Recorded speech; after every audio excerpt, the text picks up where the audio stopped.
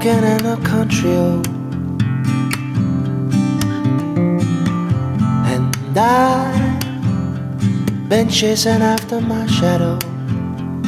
Hello and welcome to the Camino podcast. I'm Dave Whitson. I'm back. It's been a while, but here we are with episode 31. It's been 2 or 3 years now since I posted a new episode of the podcast. That was not the plan. I got thrown off course by some work commitments, which were positive but draining, and then had to spend most of the last year working on the 2 new guidebooks for the Norte Primitivo and the Camino Inglés and the Ruta do Mar, and we finished those up right at the end of spring. They made it out into the world over the course of summer, and then this year's a whole different ballgame. I'm taking a partial sabbatical from teaching in order to do a bigger walk. I'm walking across the USA this year, east to west, following the American Discovery Trail, and as a consequence, I am home for the winter, waiting to get through the worst of the weather to start from the East Coast in late February. And I have a lot of time on my hands, and it's pretty awesome. And so I've thrown myself right back into the podcasting realm. I've got a whole bunch of episodes in development. I hope to have 10 or 12 put together over the next 2 to 3 months. So you will not have to wait as long for the next episode as you did for this one, which admittedly was a pretty darn long time. If you're curious about what this trans-US walk is like on the American Discovery Trail, I'm working on a podcast related to that as well. It's called Sea to Shining Sea. It's available on SoundCloud as well. And you can also find it hosted on my personal site, davewhitson.com, where you'll also find some 60,000 words from the road following my first stint earlier this fall, walking through the Midwest between Cincinnati and Denver, around 2,000 miles. As for the Camino podcast, in this episode, I've got a couple big names for you. It's 2 people who saw their lives dramatically reorganized around the Camino. Up first is a name that you probably recognize from its presence on your bookshelf.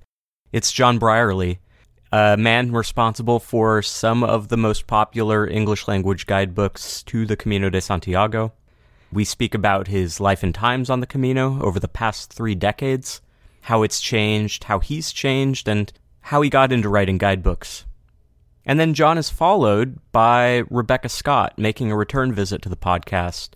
Rebekah lives in Moratinos, Spain, has for many years now, and she is updating us on all of the many different projects she's working on, including Peaceable Projects, her now formalized charitable organization supporting albergues and other Camino-related projects in Spain, her literary pursuits, both as a translator, one time only, and frequent author, and a little bit about life in Moratinos and her upcoming book. It's 2 of the best Camino storytellers around, and I'm excited to come back to you with such a great episode. So sit back and enjoy, and thanks for listening.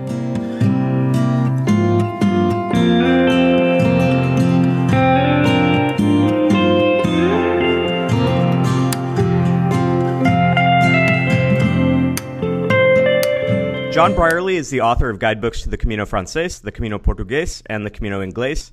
And I'll leave it at that, since everyone listening probably has at least one of those on their bookshelf already. Thanks for joining me, John. Pleasure. Great to be with you. What brought you to pilgrimage in the first place? Well, I had the classic midlife existential crisis, the successful businessman, the 2.2 children, everything was the way it should have been, and my life was completely empty. I mean, it was devastatingly empty. And I got prompts. It took me a while to see how obvious they were, but I knew I had to do something different and get out and to reappraise my life and where it wasn't going. And, 2 things happened there. One was a place called the Finton Foundation, which is in Scotland. It's a sort of a loosely termed as an environmental spiritual community that loves taking people who are having an existential crisis it's based on sort of transformation and, taking people in and refashioning them and so they can help find themselves and go back out into the world, hopefully a little bit more useful than when they arrived in. And at the same time, the same year, I found the Camino de Santiago, which in a sense also has the same thing, because it's really, in my experience, it's about taking time out from the familiar. Unless we do that, we're unlikely to sort of reappraise or reorientate our lives. And of course, that's one of the great values of the Camino, is because it requires this block of time when something can happen in the time. And so when you found your way to the Camino, you were already looking for a change. I was already in a place where I knew I couldn't continue the way I was. I mean, I probably wouldn't have put it in quite such a sort of an obvious place that I was obviously called or looking for something else. Something wasn't working, rather than being drawn to something at that stage which would work for me. Yeah, our life stories become clearer in hindsight, but maybe in the moment it's more muddled.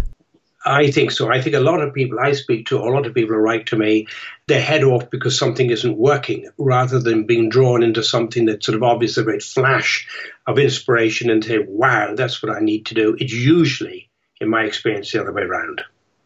I've heard you tell your story of that first pilgrimage before, and it doesn't go smoothly out of the gates. Yes. I mean, again, that was, where I began to start listening to synchronicities, which, I'd never sort of really seen that before, little coincidences that happened. But essentially, I had, on the first pilgrimage, I'd gone off with a great friend of mine from Ireland, and we headed off together. And I realized fairly early on that we were on a different journey. A very different journey. And I didn't really quite know what to do. We'd organized it. We cleared the decks. We had 5 or 6 weeks together. It was a big thing. We both made the time available. And then wonderful things started to happen. He was a much fitter man than I was, and I found myself really forcing myself to keep up. And at the end of 5 or 6 days, I was very close to a complete fracture of my feet.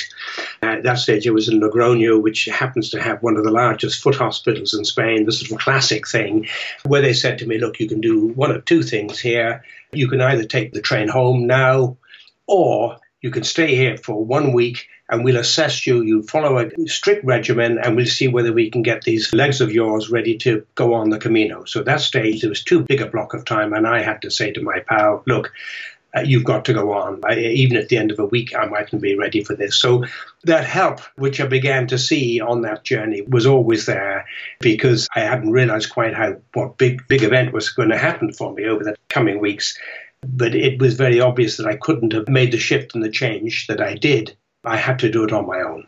I'm impressed because at that moment in your life where you feel like things aren't working in the right way, you embark on this pilgrimage, and a little more than a week in, your foot is practically broken, and you don't abandon ship. You do what you need to heal and continue on the pilgrimage. Did you think about scrapping it all in that moment?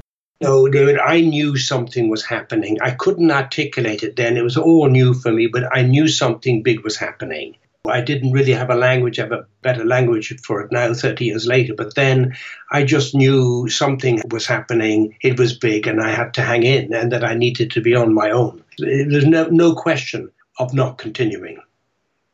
You mentioned the word synchronicity before. What do you mean by that? Well, these events that happen that seem to follow some sort of a pattern, when they happen, something seems to be, I would call them coincidences until I begin to recognize what they are. And then they become synchronous in the sense that it's obvious that, there's an aha moment. Oh, I see. Oh, wow. Something's obviously calling me for a change of direction here. And that's what I mean by the synchronicity. It becomes obvious that something is important is trying to happen. While it mightn't seem very logical at the time, there's enough impact in it to say, I'm going to follow this because it seems to be part of a path I'm supposed to be on. At what point in the walk did you feel things were genuinely clicking and you were in the full flow of the pilgrimage experience?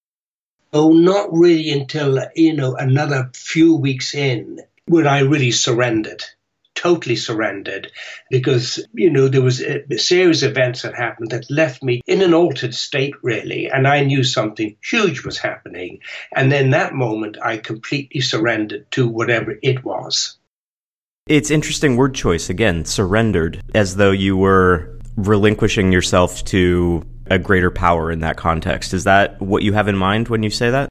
Absolutely. I mean, my old identity, my old egoic structure, in that moment, it literally collapsed and it was gone.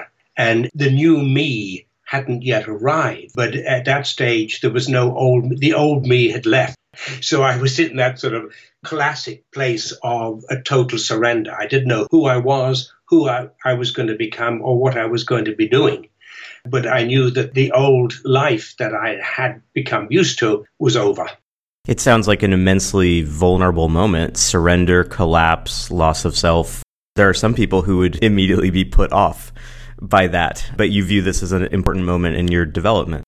There had been a period of 3 weeks where things were just getting melted away out of my life. And so when the point came, it was very easy to surrender into it because all the old systems and modus operandi that I was used to just simply wasn't working anymore. So there was no point in trying to hang on to an old identity and an old self. It was over, and I knew it.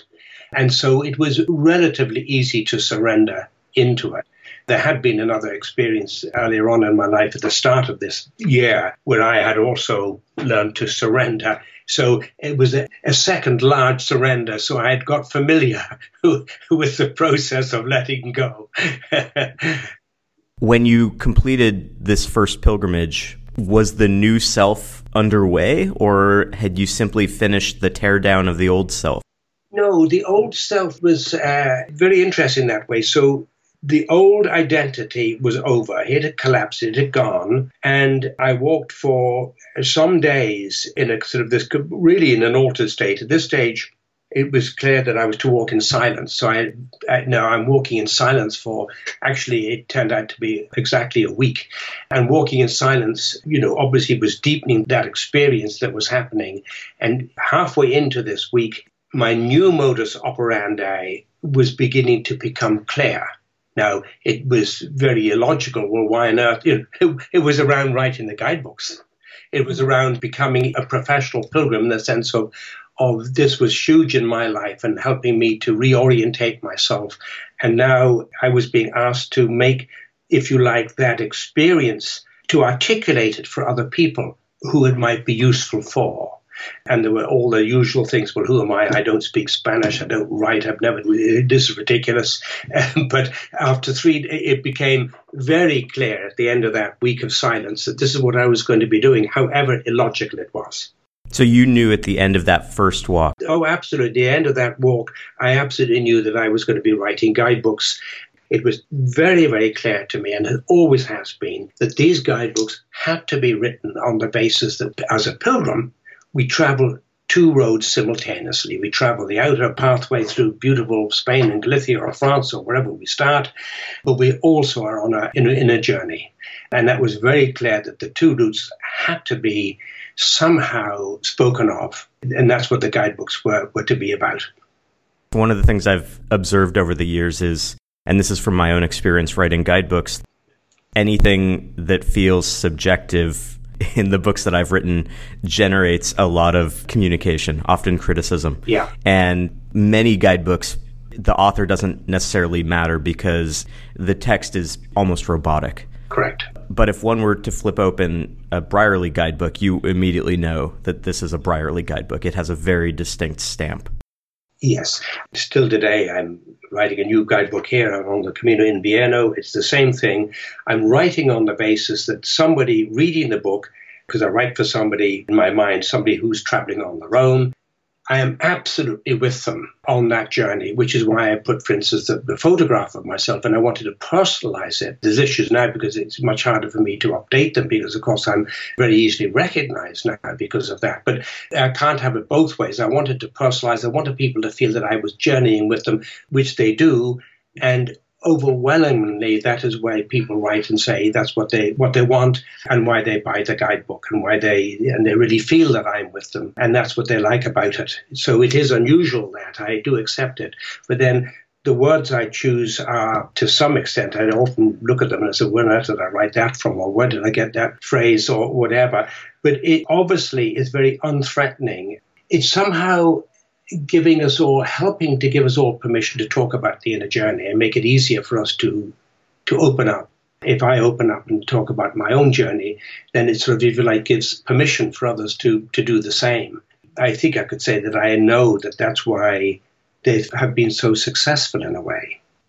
How has the shift from being a pilgrim in your first walk to being a pilgrim and a guidebook author changed your perspective on the Camino, if at all? Not really. I mean, what happened for me, and it wasn't immediate, and it grew on me, but within a relatively short time, within a year or two, I began to understand my life was a pilgrimage. And I mean that on a day-to-day felt sense. I'm on a pilgrimage now talking to you. I can never not be on it once I have that mindset. And of course, the beauty of that is that it makes my life so much easier to live, because no matter what things still come up that disturb me or confront me, but somehow I see it in the context of my own spiritual journey. And so it makes it actually much more interesting. It takes the drama out. It's just, oh, here we go. Oh, gosh, I thought I'd learned that lesson, but I obviously haven't. Here we go again. So it becomes sort of, if you like, endlessly exciting and interesting because of that. You mentioned before that now when you walk, people often recognize you.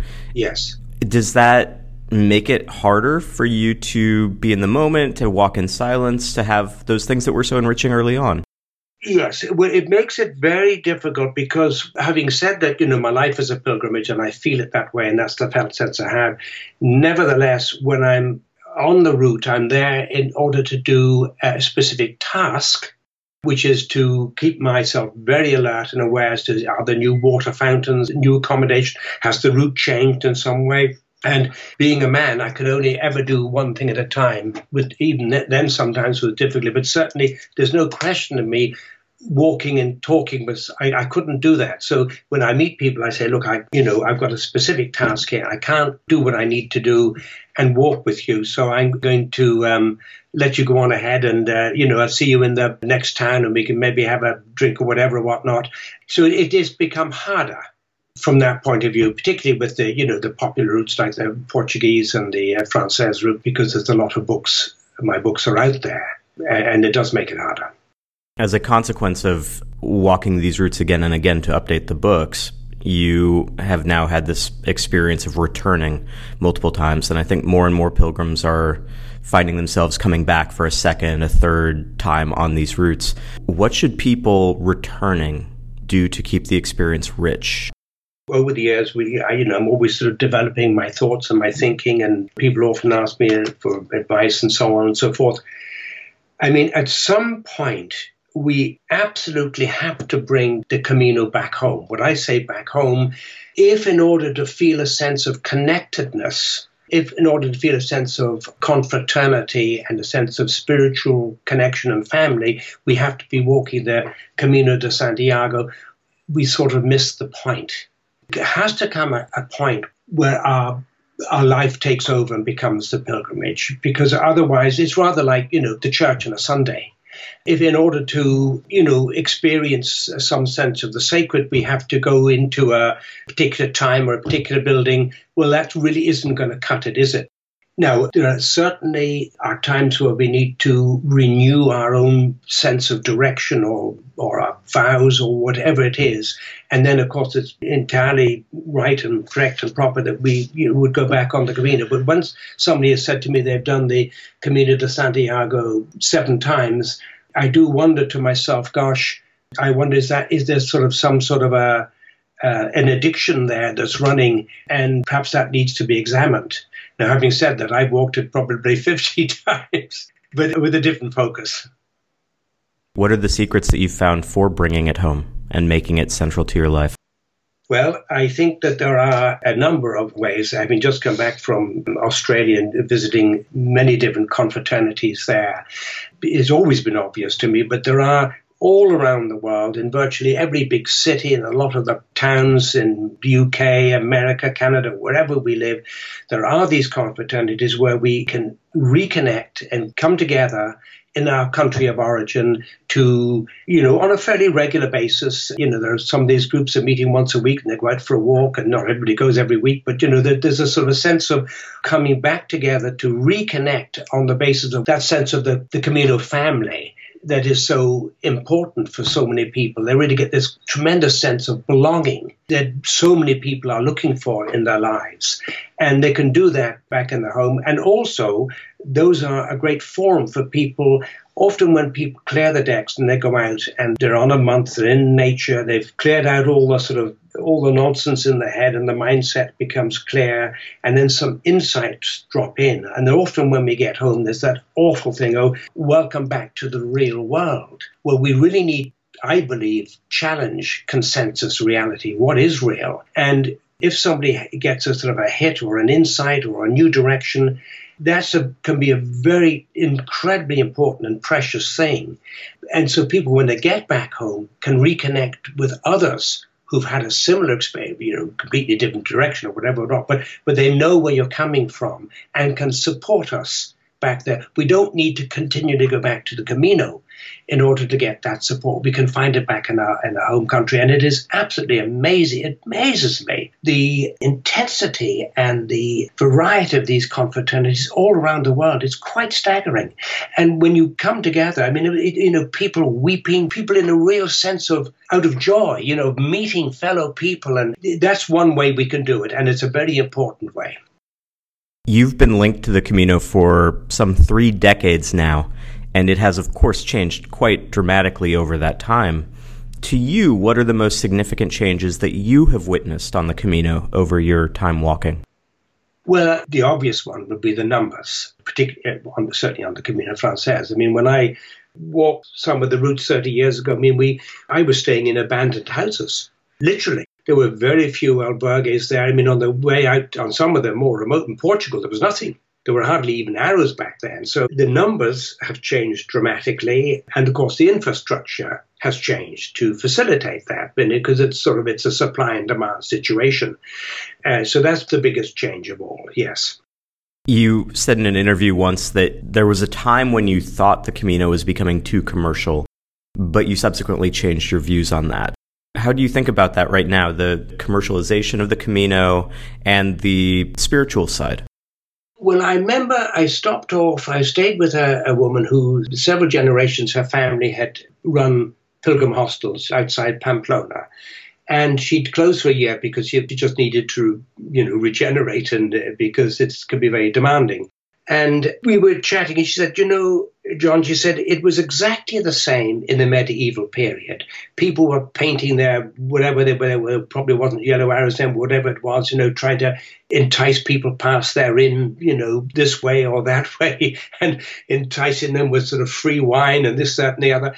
And she said the numbers there, because it was double counting, because people were walking to Santiago and then walking all the way back home, the numbers then were almost what they are now. They were estimating there was almost up to 500,000 people in the medieval period, which is quite staggering. Now, admittedly, there was only 250,000 going in each direction, but with the actual numbers on the route, the numbers were staggering. And I've also met many people, skeptics starting out on this route, but really by the time they've been on the route for 3 or 4 weeks, rubbing shoulders with other people, all searching and asking the big existential questions, something always happens.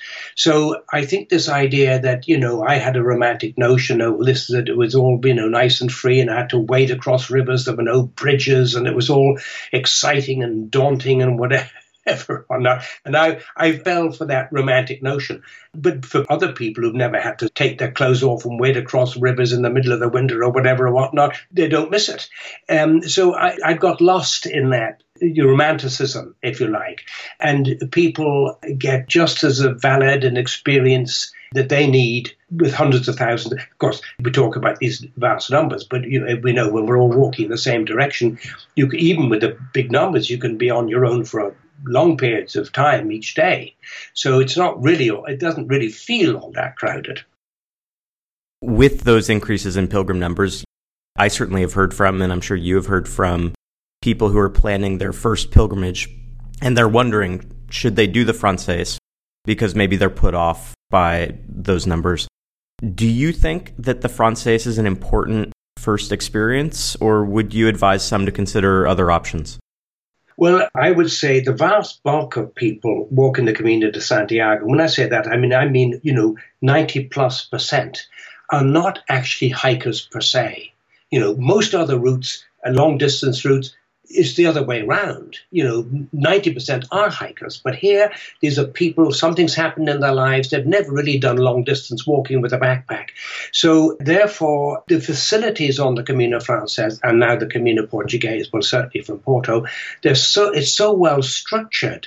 The foot hospitals in Logroño that I mentioned, the massage, the spiritual support, all the support that is there for people, particularly for people who aren't good at reading maps or hiking or whatever or whatnot, it can be a very valuable experience. And I'm also at pains to say to people who are thinking of tackling some of the remoter alternative routes, which I'm very anxious, and that's why I'm writing a book at the moment about the Camino in Invierno, to try and sort of relieve some of the pressure of people going through Sarria, which is now getting very, very packed, is that if somebody is tackling some of these more remote routes, they do need to know that the infrastructure is not there. And so they are much more in a sort of a pioneering mode. They might arrive in a place and find there's no bed or cafes closed and there's no other cafe for another 10K or whatever. So therefore, but a first Camino, particularly for a non-hiker, the more established routes are a sensible way to go.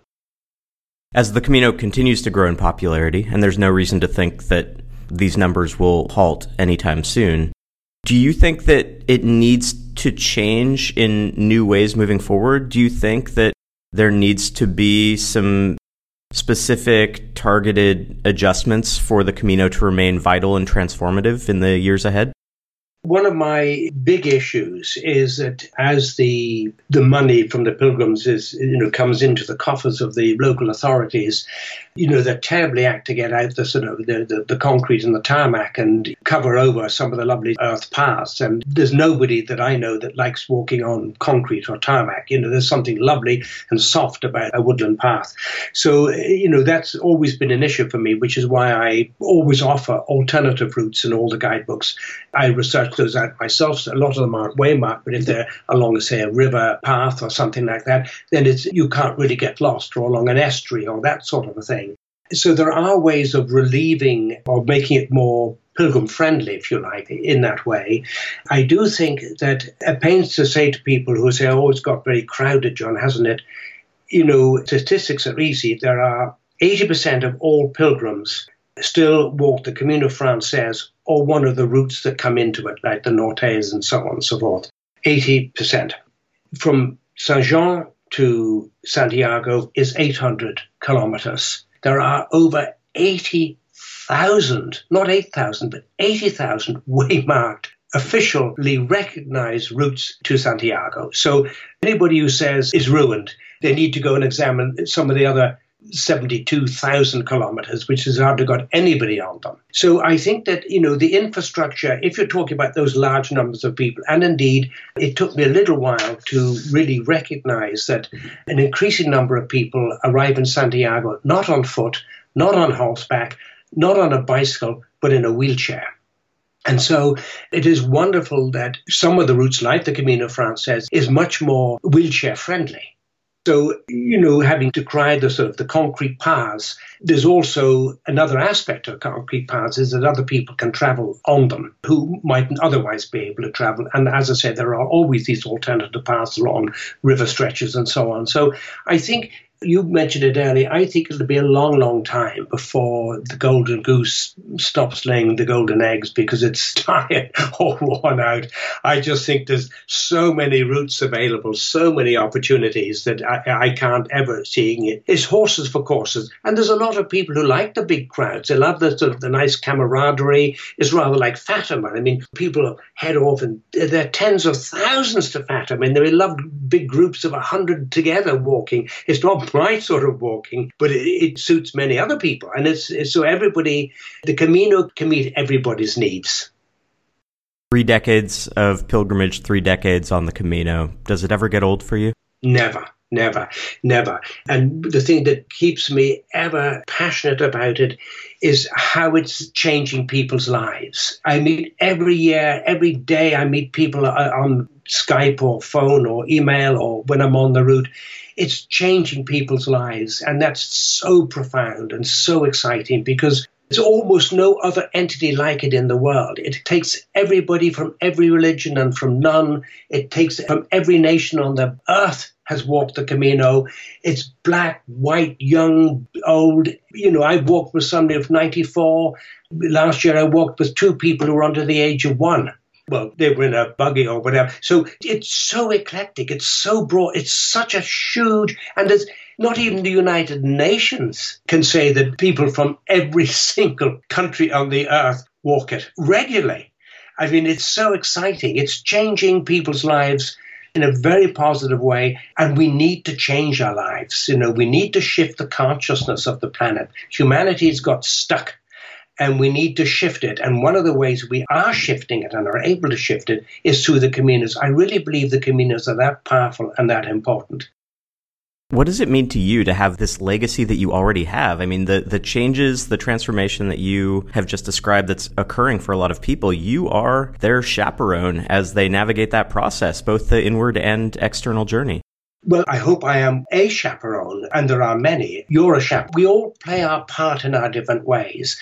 Some people come back and they volunteer in hospitaleros. Mine is I offer these guidebooks and I'm available for people to talk and helping to, create new alternative routes for people. So we each have the Camino has gifted so much to me, and I hope that I'm able to give something back. And we all have a different part to play, and I hope I'm playing mine. I mean, I do get a lot of people who write to me and say that, I've been an important part of the journey. And for that keeps me inspired and keeps me going. And I hope that I will be able to die in harness to the Camino, because certainly there's not a day goes by where it doesn't inspire me by people's stories of the shift and the change and the transformation that is happening in those people's lives. That's terribly inspiring. Let's finish here. You've mentioned the new guide to the Camino Invierno a couple of times in this conversation. Some people listening are familiar with the route. For others, it's the first time they're hearing of it. So could you talk a little about what that route offers and give us a timeline on the book? When might we see it? Well, it'll be out early next year. Well, it'll be out next year at some stage. But I suppose that the part of the thing that inspired me was seeing this immense pressure going through Saria. 250,000 people will go through Saria this year. That's coming to a close. And Saria is, just over the 100K from Santiago. It's a nightmare to get. You have to go to Lugo and then get buses somewhere. It's very difficult to get to Saria. There's a place called Monforte de Lemos on the Camino in Vienna, where in comparison to the 250,000 that have went through Saria, 78 people last year commenced in that town. It's beautiful, it's easy to get to, and the same, it'll also be part, in that book will also be the end of the Camino Salabres from Orense. And Orense, again, is terribly accessible, lovely old Roman town. Around about 2,000 people start there, as opposed to 250,000 through Saria. So, and again, there's 10 buses and 10 trains a day to Orense. It's so exciting. I mean, it's so illogical, and it's beautiful old Roman road, a lovely old oak forest, and the lovely River Seal with its lovely wines. I mean, why not make this available and spread the economic pilgrim dollar to a broader range of people who would be delighted to receive pilgrims? So that's really what inspires me to help offer those alternatives to people. Thank you for speaking with me, John. It's been a pleasure, and thank you as well for all of your work on behalf of so many pilgrims. Well, lovely to talk with you too, David, and thank you very much for giving me the opportunity to have a chat with you.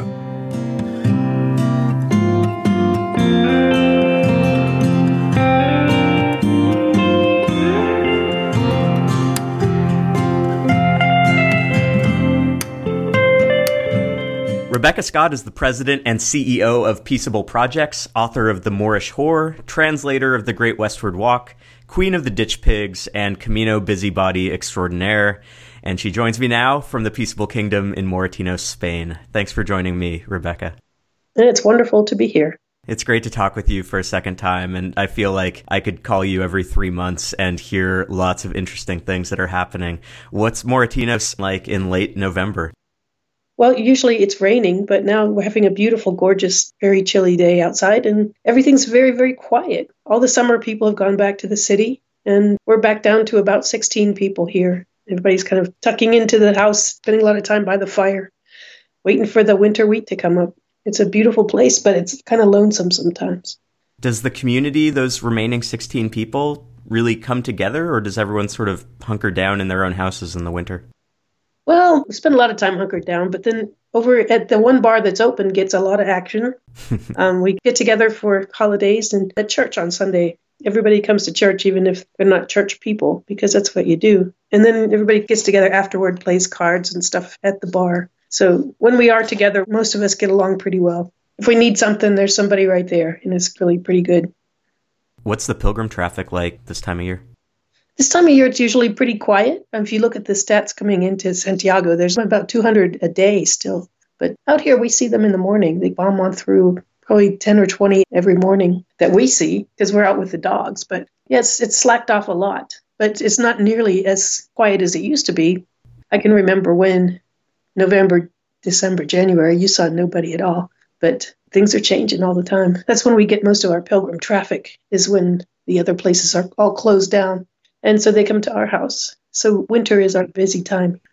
Yeah, so the population of Moratinos still doubles every morning from pilgrim traffic in November. For about 5 minutes until they blow on through.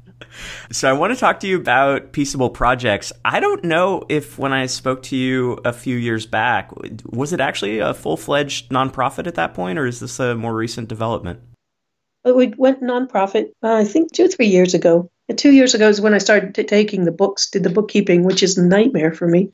We became an official nonprofit in the U.S. and Massachusetts a little over 2 years ago. And it makes things a little more legal. It gives me a little bit more legal protection when I'm moving money from the U.S. into Europe.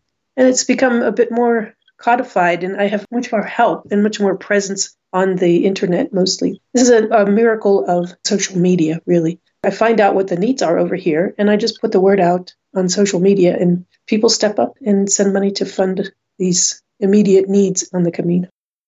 What are a couple of the big projects that you've taken on over the last year or so?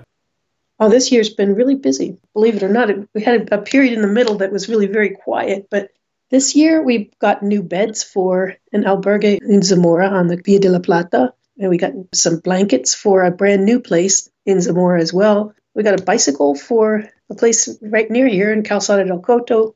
And also the great big one we recently did was here in Sahagún. They were going to shut down the monastery of the Benedictinas, where the Marist fathers are running a big albergue in town because of their plumbing has Legionella bacteria. The health department was going to make them close down forever, and found out about that, about 3 weeks ago. They're good friends of ours. We helped them get started over there.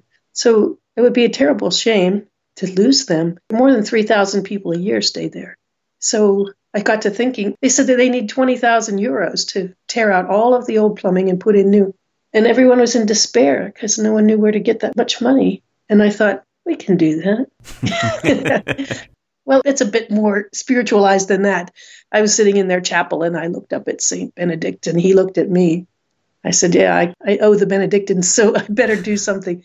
I did have a big, big gift that somebody very recently had given us. And we had a legacy, and someone left us some money in a will.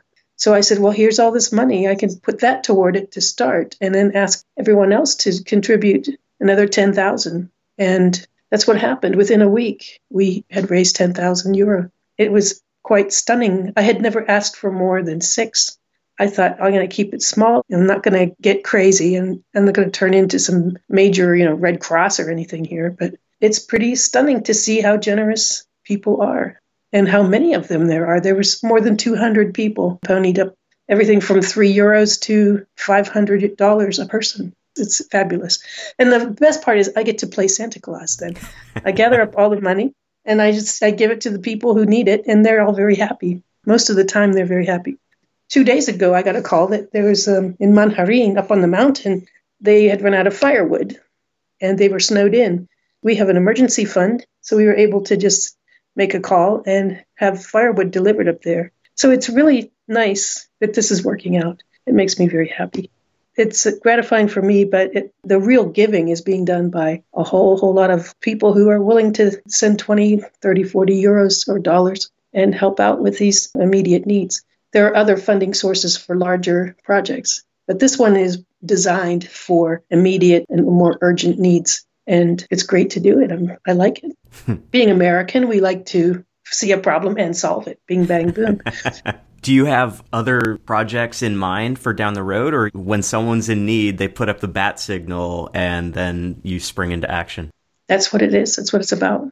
It happens to be formed because my husband and I were hospitaleros in a place on the Via de la Plata many years ago. And it was very hot summertime weather, and the refrigerator broke down. It was filled with meat products. Things got really nasty really fast. I called for help that we needed to replace this fridge right now to a couple of well-known funding sources, which will remain nameless. And they said, well, we have to have a board meeting and you have to fill in all these papers and we'll get back to you in April.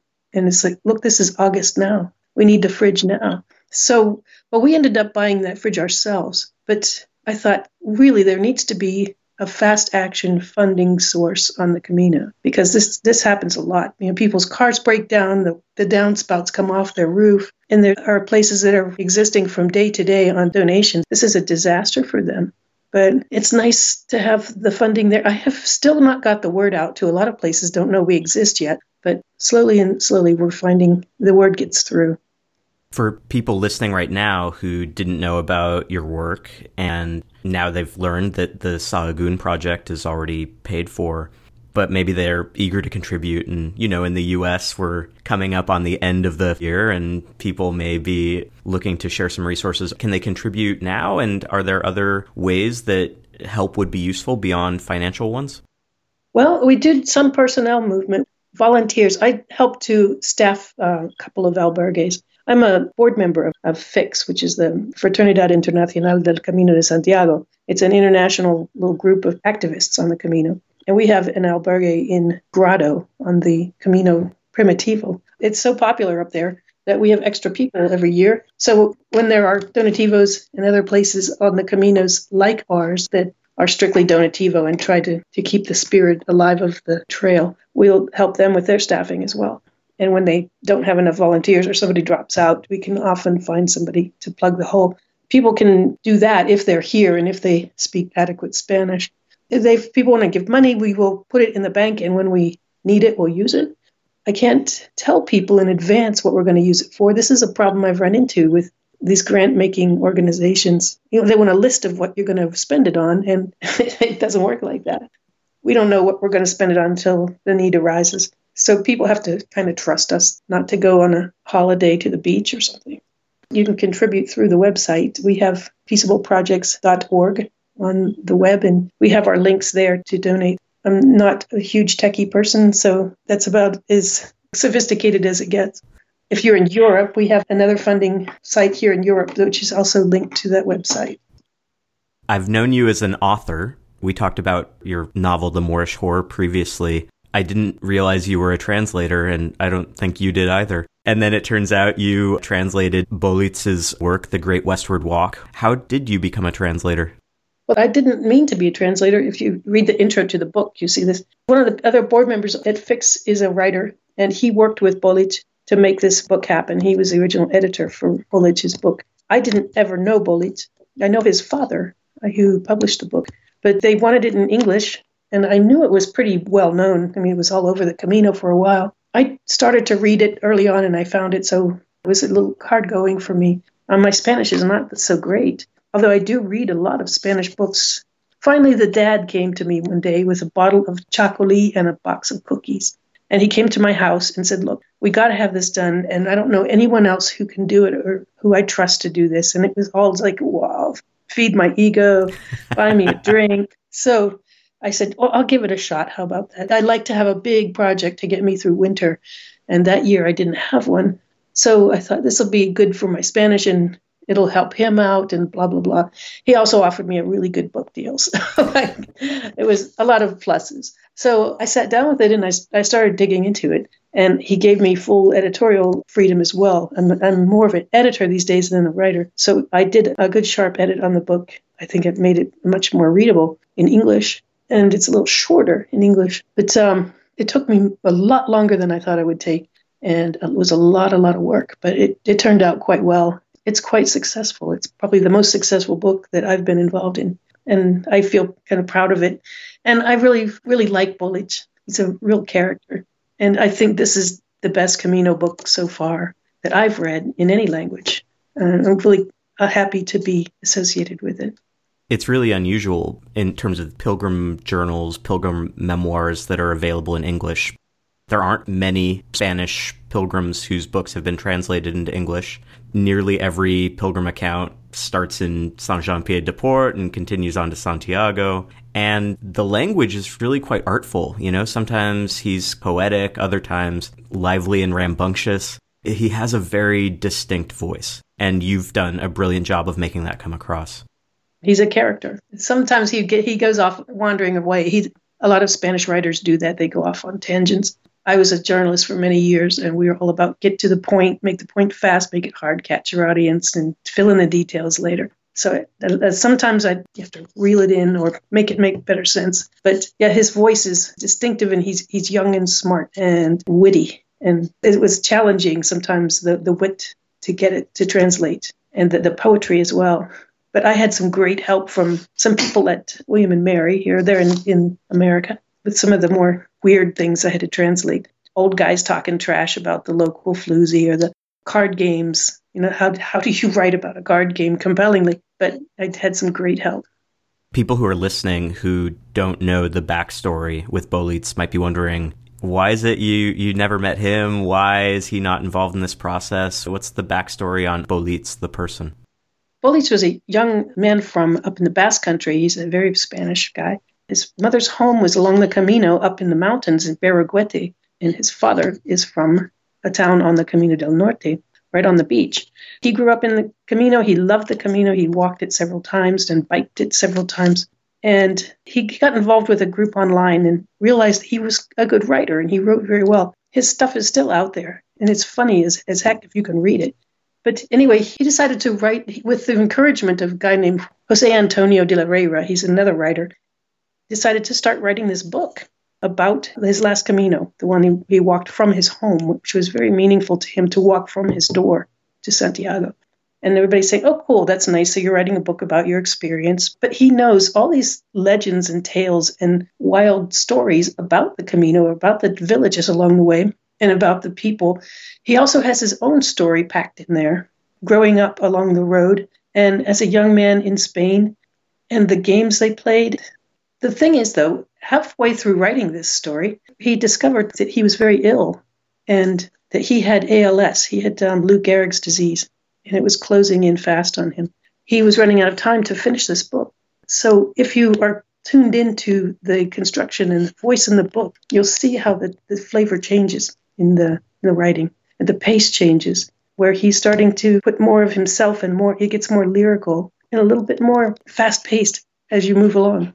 And toward the end, when he was more and more ill and more paralyzed, he was using a device to write with that used the movement of his eyes to type this thing. And toward the very end, he was starting to lose consciousness. Things get a little bit surreal, but it all is this wonderful lines up with the rhythm of the Camino, and the beginning and the end of the Camino is fundamentally the end of his life. It's quite a blow at the end. And so it's a pretty spectacular book, and it's pretty ambitiously written. Some places it doesn't quite work, but in other places it's a spectacle. Really, really amazing book. So Bullitt died 3 days after he finished the book, and his family published it and distributed it. His father is who asked me to translate.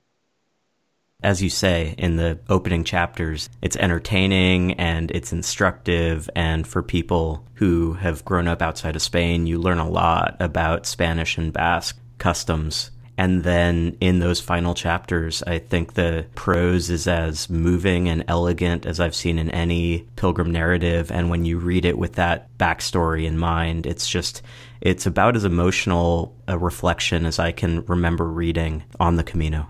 Yes, I agree. It was also a wonderful challenge as an editor and as a translator to give it all of the pathos it deserved without becoming mawkish or pathetic. As a translator, how much of your work is technical and how much of it is creative? In other words, how much of yourself do you think goes into that process as a translator? Well, I've only done one book, so I can't speak as a translator. I translated one. I have to say that the Bullish book has a lot of me in it. If you know my work, you will see that my voice is pretty distinctive and my style is very kind of dry and structured. That's why working with him was a refreshing, good thing for me because he's loose and he's lyrical. So I had to let go, let him be, but also give him the structure, the backbone that he needed to make the narrative work.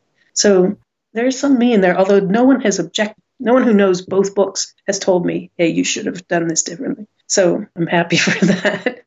But I still do not call myself a translator now. No, I'm not. That's not my bag. But it was an exciting project to be a part of.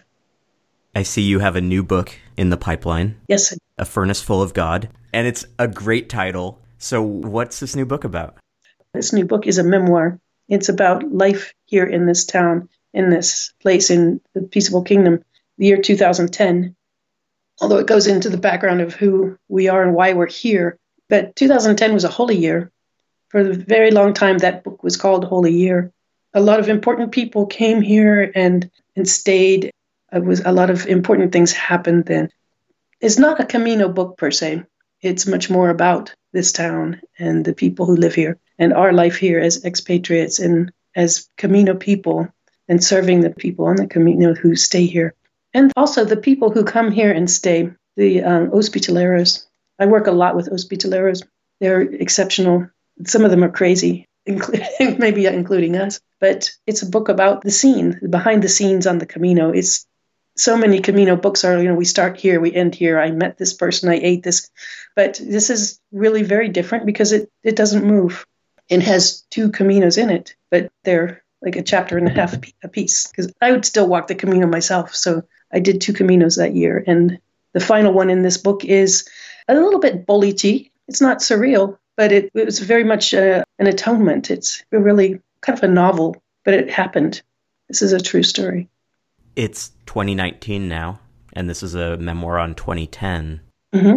Why do you think this book needed 9 years to come about? Well, I've never written a memoir before, and it's totally different from anything we've ever written. The book was written 3 different times. It's gone through the mill and back again. And it's taken me a while to market the book and to get it into the form that I want it to be. Because it's not just a pick up in the airport kind of paperback. It's a pretty book. It's elegant and it's illustrated. So it's taken a while to produce it. This is my Valentine to this town. So I tried to make it as special as I can. What's something special about Moratinos that pilgrims don't see, just sort of passing through 5 minutes, 10 minutes, even an overnight? What have you come to love about this town by living there? Well, so these are tough people. There's some hard-ass people here they're not easy to get to know, but they're deeply generous and deeply helpful. A pilgrim might not see it because not everybody in the town is appreciative of pilgrims. But when we have a need here, we have people at the door to help us. And they don't know us. We will always be outsiders and strangers here. I was in hospital earlier this year. I was pretty seriously ill. My husband doesn't drive. They brought him down 50 kilometers to the hospital to see me. They took turns. And that's a community. That is a community. And that's the wonderful thing about this town. There's very decent and giving people. A lot of them don't like each other. Some of them can be really nasty, but they're very human, but they're also very good. And I love that. When will your book be available? Well, that's always a burning question, isn't it? It's in dummy form. I'm meeting this evening with the person who's putting it out with me to find out what's next. It's coming up within 2 weeks. We'll put it up on Amazon. We don't do big parties to kick it off because there's nobody here to have a party with. But I'll try to make as big of a noise and splash as I can to let people know that it's available hardback or paperback, all the different forms and platforms that we can come up with. The timing is actually good in a way because we're now coming up on the next holy year. So 2021, it's the longest gap that exists between holy years, 2010 to 2021. Mm-hmm. What are you expecting for this next holy year? Well, we were here for the last one, as you know, in 2010. I discovered the Camino and the one in 1993, 1994. It's never as big as the hype says it's going to be. Don't let it frighten you. They always say there's going to be 1 million people on the Camino. It's like, no. 2010, they were warning us that there are going to be people sleeping in the plazas. You're going to have to put beds down in your porch, crazy stuff. Nah, it's never so bad. I wouldn't worry about it. It might be bad in the last 100, but nah, don't you worry. You have such an interesting and rich perspective on the Camino, so maybe we can wrap up with just kind of a big picture question. From your vantage point, can you identify one trend that you see developing on the Camino that is exciting or encouraging to you, something that makes you feel optimistic, and one trend that is concerning, something that you think needs to be attended to? That's a big question. I can answer them both in one go because I'm doing a lot of thinking about this. I'm going to do a presentation this summer on this. It's women. There's so many more women on the Camino now than there ever was. I can't talk about 500 years ago, but in our incarnation of the Camino, there's so many women now walking, and there's so many women of a certain age, women who never would have dared walk this far or leave the house and go out without hubby, and young women and old women and middle-aged women, fabulous number of women stepping out and doing this crazy thing. And it's very empowering to them, and they're loving it, and they're making alliances with one another through this and networking all over the world. And it's very empowering for women to do this. And it's relatively safe. It's a glorious thing to witness. But the downside is that a lot of these women have never been outdoors before, and they don't exactly know how to behave on a trail, and they leave a lot of trash behind. And that's one of my issues. I do a trash cleanup here too, and no one's taught women how to use the toilet outdoors without leaving a trail of toilet paper. I really wish the women would learn how to clean up after themselves, but that's pretty minor stuff. It's a rich and wonderful thing to see them here and to be a part of it, but also I'm not crazy about cleaning up after them. For someone who might respond and say, it's not just the women, men are leaving it behind too. From your perspective, this is more of a women's issue? Well, there's always someone who's going to make an exception to everything you say. And this is strictly my own observation. I could be wrong, and I'll take any kind of correction. But no, I think it's because the ladies, we've all been taught how to use the bathroom, and these are good and dainty ladies. And I'm not going to fault them for it, but I wish that there was some way to correct this. Fair enough. Could you just talk a little bit more, just to wrap up, about the safety end of things? Because it flares up a lot on pilgrim forums, the issue of pilgrim safety and particularly women's safety on the Camino. From your perspective, when people express concerns, big picture, how safe is it, and what are some good things for people to keep in mind when they're walking to maximize their safety? Well, that's another big one. Nobody's more crazy about safety than Americans. This is really an American issue. And I think Americans are raised full of fear, and they bring their fear with them when they come on the Camino. Statistically, you are more safe anywhere along the Camino than anywhere in the United States. A lot of people kind of get overconfident and they leave their camera out on their bed and then it disappears. But when it comes to violent crime, you are so much more safe here. You are so safe that when violent crime happens, it's a national story. Whereas in America, violent crime happens everywhere around the corner on a daily basis, and it's big yawn unless there's multiple fatalities or something. But here, it's massively weird to have violent crime on the Camino, and people should relax and stop worrying so much. The other thing to remember, though, is creeps abound. There are creeps everywhere in the world, and a lot of creepy people will follow you around and look at you and make faces at you. Not everybody who follows you around and makes faces is going to hurt you, but it's still unpleasant. Your idea of a creep might be just my Uncle Frank being Uncle Frank. So give everybody the benefit of a doubt. But if you feel afraid, get around someone else. Get some help. Walk with other people. Don't be alone. I love to be alone. I've walked so many Caminos on my own for weeks at a time. I've been followed and I've had a few scares, but I've never been hurt and I've never been assaulted. And I feel safe here. I feel safer here than anywhere else. You got to listen to your gut, and you have to use common sense. But don't worry about being here. You're a lot safer here than you are at home. Thank you, Rebekah, for speaking with me again, and I look forward to seeing your new book, A Furnace Full of God, when it comes out. Yes. Well, I thank you very much for thinking of me, and have a good one.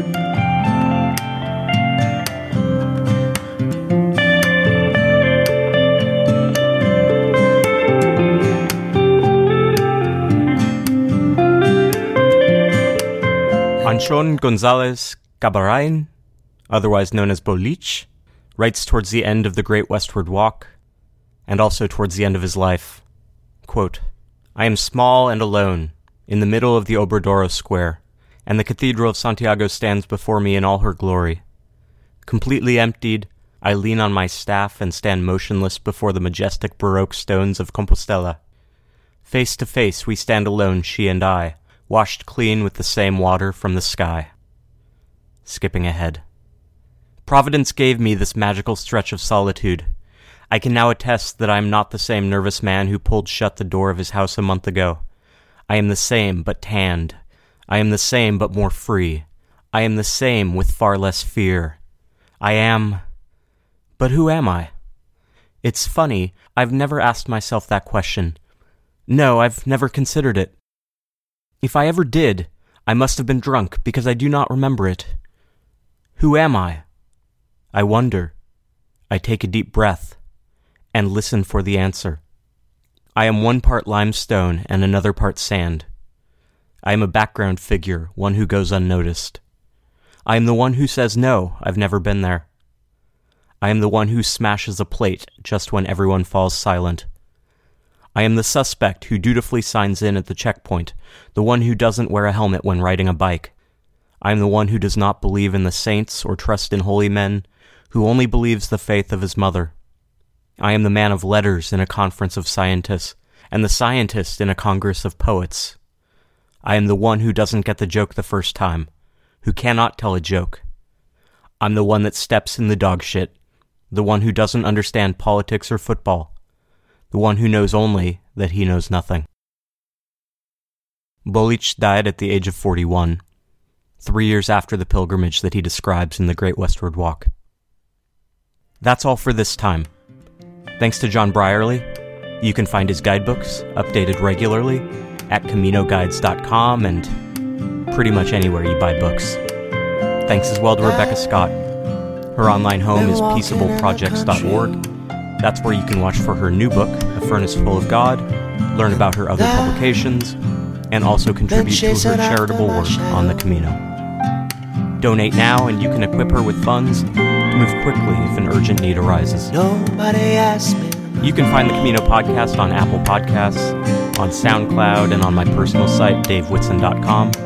Please get in touch through email at caminopodcast@gmail.com or Facebook at The Camino Podcast. Thank you for listening, and I will be back very, very soon.